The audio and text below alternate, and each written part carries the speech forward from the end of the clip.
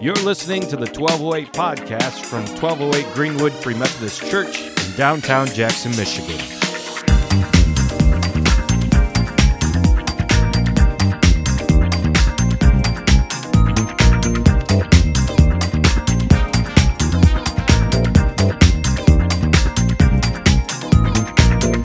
Now when they drew near to Jerusalem, to Bethphage and Bethany at the Mount of Olives, Jesus sent two of his disciples and said to them, "Go into the village in front of you, and immediately, as you enter it, you'll find a colt tied on which no one has ever sat. Untie it and bring it. If anyone says to you, 'Why are you doing this?' say, 'Lord has need of it, and we'll send it back here immediately.'" I love that part. I just want to imagine how that really went down, you know. Me walk into your yard, "Hey, I need your car. I'll bring it back. Don't worry about it." And they went away and found a colt tied at a door outside in the street, and they untied it. And some of those standing there said to them, "What are you doing untying the colt?" And they told them what Jesus had said. And they let them go. Okay. And they brought the colt to Jesus and threw their cloaks on it, and he sat on it. And many spread their cloaks on the road, and others spread leafy branches that they had cut from the fields. And those who went before and those who followed were shouting, "Hosanna! Blessed is he who comes in the name of the Lord. Blessed is the coming kingdom of our father David. Hosanna in the highest." And he entered Jerusalem and went into the temple. And when he had looked around at everything, as it was already late, he went out to Bethany with the 12. All right. We read this passage, and oftentimes we focus on all kinds of things, the palm branches, the shouting of Hosanna, which is more or less an ancient way of saying hallelujah. But these kind of things, you know, we often get caught up in those. We sing them in our songs all the time, and sometimes we kind of forget, what is Palm Sunday actually about? I think it's about spreading a bunch of palm trees on the ground and all these different kinds of things. It's about Jesus as king. And this weirds some of us out a little bit because it's well, hasn't Jesus always been king? I mean, God is king, right? Yeah, of course. God has created all things. He is in charge of the entire cosmos. There is nothing that exists that does not exist outside of him. Everything has its state of being within him. His Spirit has created all things. But the world has been thrown into chaos. And when we take a close look at the fuller portrait of the Bible in this world, we actually see that a lot of things are really messed up. And that things do not always operate as though God is king. And that is in part because while he is theologically king, the world has been screwed up by Satan. At the beginning of our story in the Bible, there's God with humanity. And humanity, instead of following the one true God, gives themselves over to a little g god, another spiritual being in the garden. A cherubim is what Ezekiel's going to call him. That's another kind of angel. Though he looks more like a seraphim, which is a snake-like kind of angel. And he seems to be guarding a sacred part in the garden. Because where God is, there his heavenly hosts are. So here, in the Garden of Eden, where God is, because he walks around in the wind of the day, there his heavenly hosts are. And one of these heavenly hosts seems to be guarding a tree or something of that sort. This heavenly host is in a bad mood. This heavenly host is not on God's side. In fact, it invites him, instead of getting wisdom from God, instead of waiting to do it his way, instead of waiting till God says one day, "All right, now you can eat from that tree," God, this serpent-like angelic being of sorts, tries to convince humanity to go a different route. You know what? Did God really say, you can't eat from this? I mean, you could, right? I mean, is it going to be that bad? And, you could think of all the different ways in which you might try to play that trick. In C.S. Lewis's sci-fi novel, Paralandra, instead of it being one paragraph where Eve gives in, it's the entire book. That every day the Eve in Paralandra wakes up and is he's made another good argument. He's made another good argument. He's made another good argument. For 200 pages until finally, in that case, their Eve actually does the right thing. But in this case, our Adam and Eve do not. They buy in to another spiritual being's lies. He's twisted the truth. Jesus says that Satan has been a liar and a murderer since the beginning. There is no truth found in him.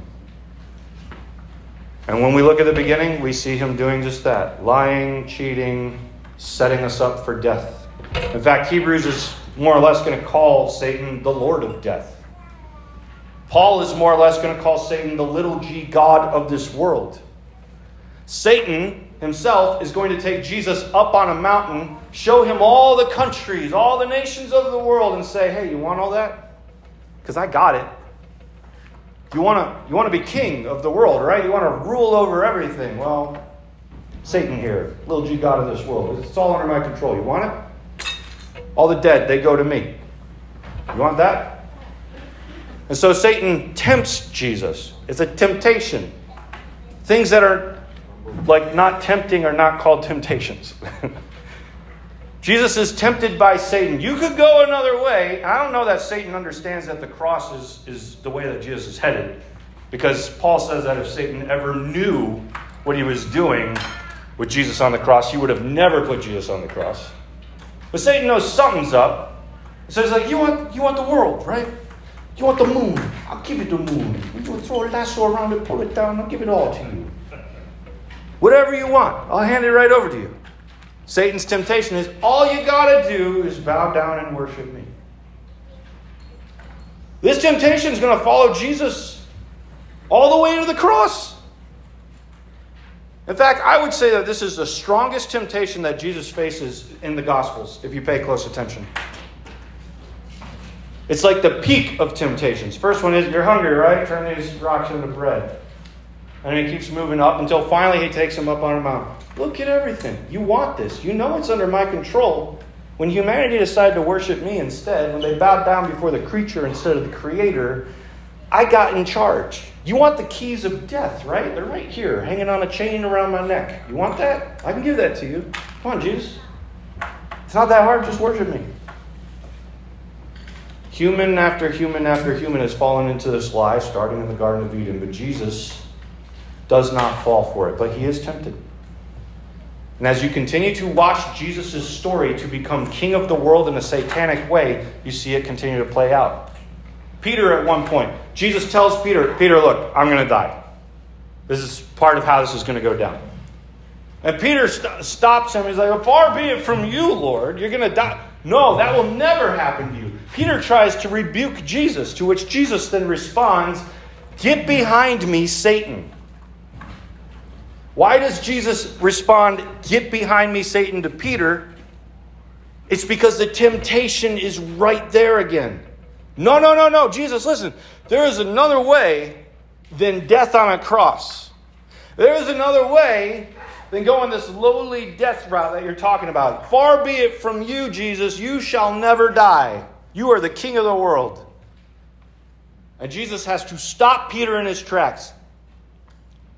I rebuke that, Satan. Get behind me. I'm not going to listen to that. Jesus sees the temptation again and he stops it. Same in the garden, not of Eden this time, but the Garden of Gethsemane, which is trying to take us back to Eden. Just as Adam and Eve faced their temptation in the garden, so Jesus faces his temptation in the garden.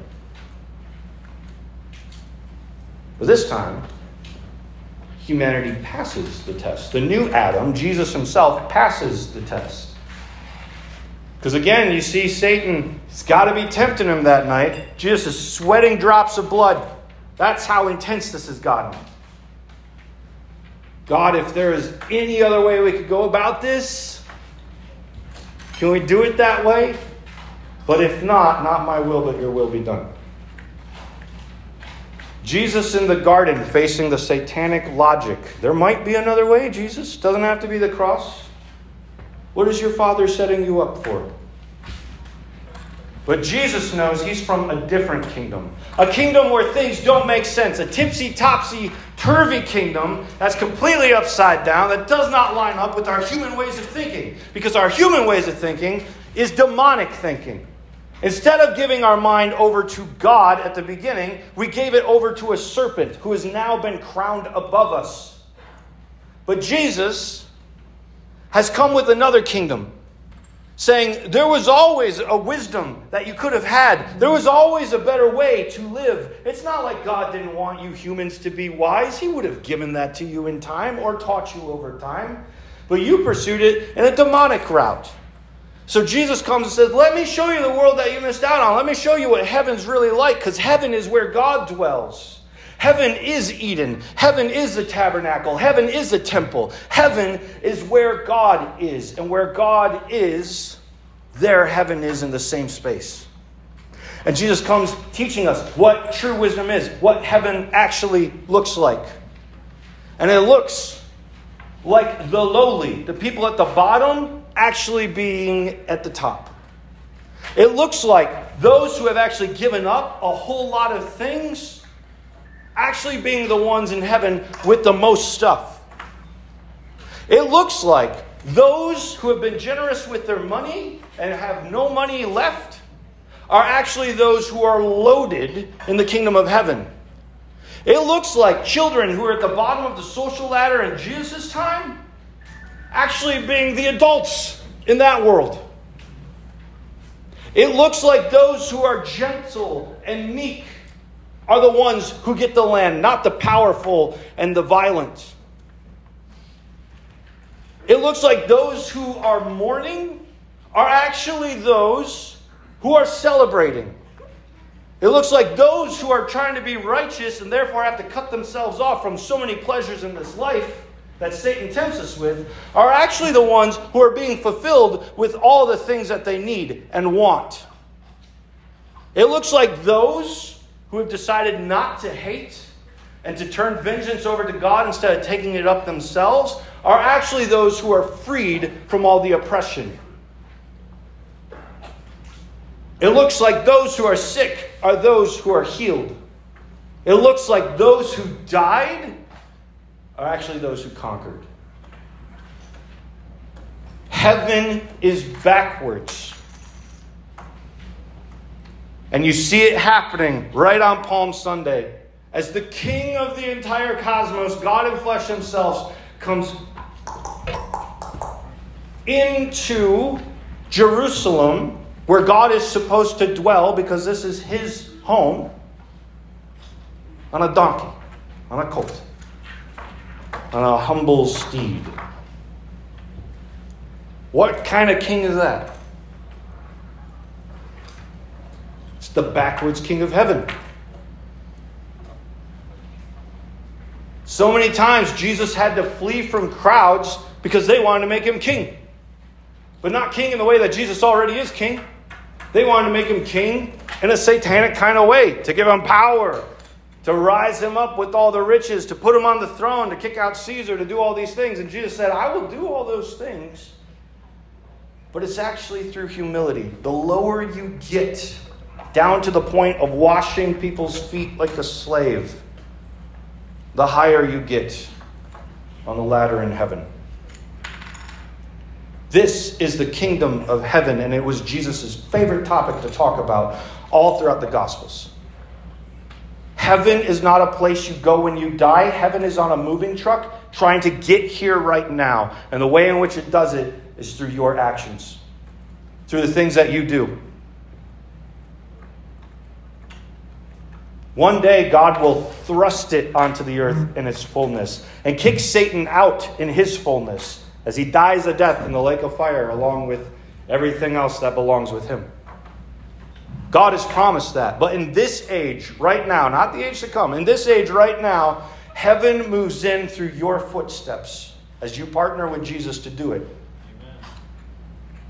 And if we don't do it, but we live the apathetic, pandemic Christianity that we saw the last few years, not just here, I just mean across the church in general, then we will not install heaven in Jackson. It is amazing that Palm Sunday is a slap in the face to the idea that we need kings and kingdoms, power and authority so we can thrust it over everyone. That Jesus slaps that in the face, comes in on a colt, and then backs away before they make him king because he's going to become king on a cross. That's his way. It is amazing that that's what Palm Sunday is so hugely about. And then over the last few years, Christians have just become this giant banner of Trumpism that this is the way Jesus becomes king. Did we not listen to the Bible at all? Did we not pay attention to Jesus' messages at all? Did we not listen to the prophets? Even modern prophets. Mark A. Knoll wrote a book just a decade, 2 decades ago or so. He's a historian writing about if the church does not back away from these particular kinds of things that they're doing, this is what evangelism will become. He was right. It became that. Because we did not pay attention to the Scriptures. It ends up that though in every church I've ever been in, we talk about, the Jews just thought Jesus was going to become king in this way. What were they thinking? It ends up that we preach that without listening to ourselves. Because it's still how we live today. Christianity, where it's exploding across the world, is in the places where Christians are most oppressed. It's in the places where the tipsy-topsy-turvy kingdom of God is being practiced, where things are backwards. Where kings start to realize, we keep trying to squash these Christians, but every time we do, their blood becomes seed to create more Christians. What's going on here? It's because the kingdom of God is one of fire and backwards power, where dying is conquering, where living lowly is living highly, where the socioeconomic scales of all existence are backwards, where those who have lived through the injustice that Satan has thrust upon them through the humans that have allowed him to in this life are actually the ones who are finding justice in the next.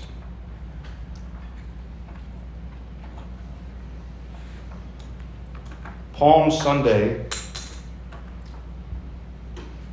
is about Jesus as king. And so it becomes a big question for us. Where is Jesus not king in our lives? That's what we've prayed as we worship today.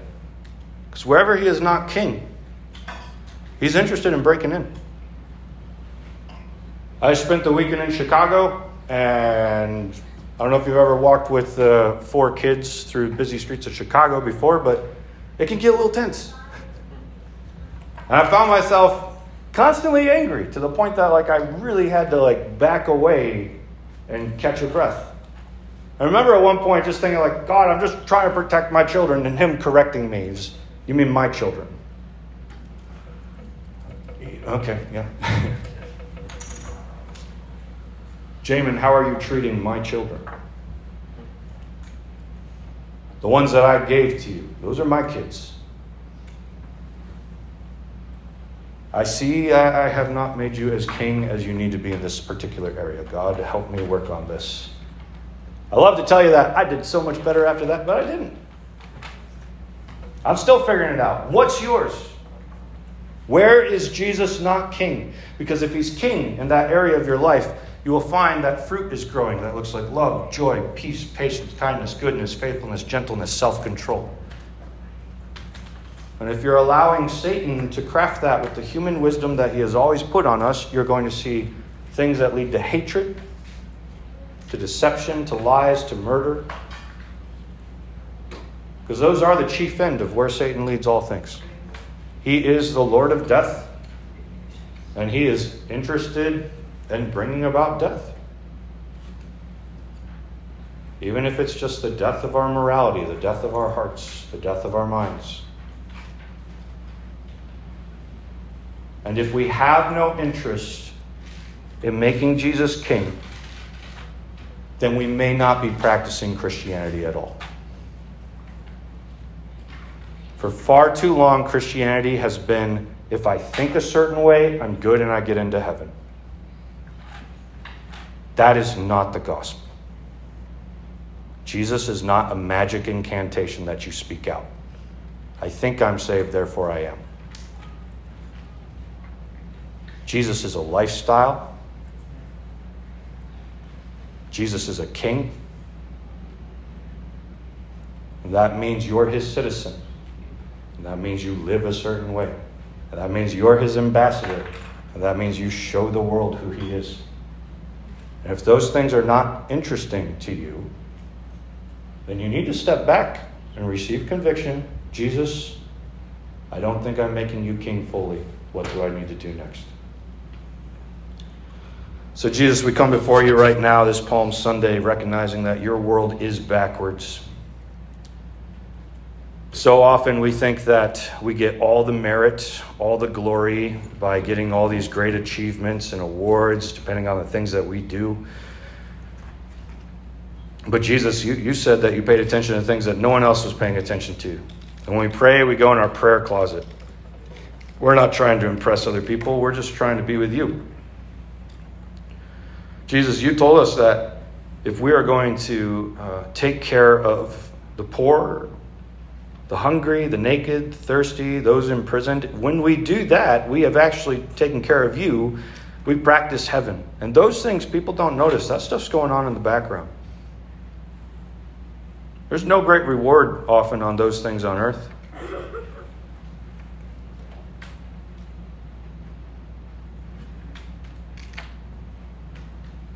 There's great reward in heaven. May our lives be all about that. The way we live, the way we walk, how we spend our money, how we spend our time, how we talk to our friends, how we speak, how we represent you, how we enact our lives in social engagements, how we practice justice.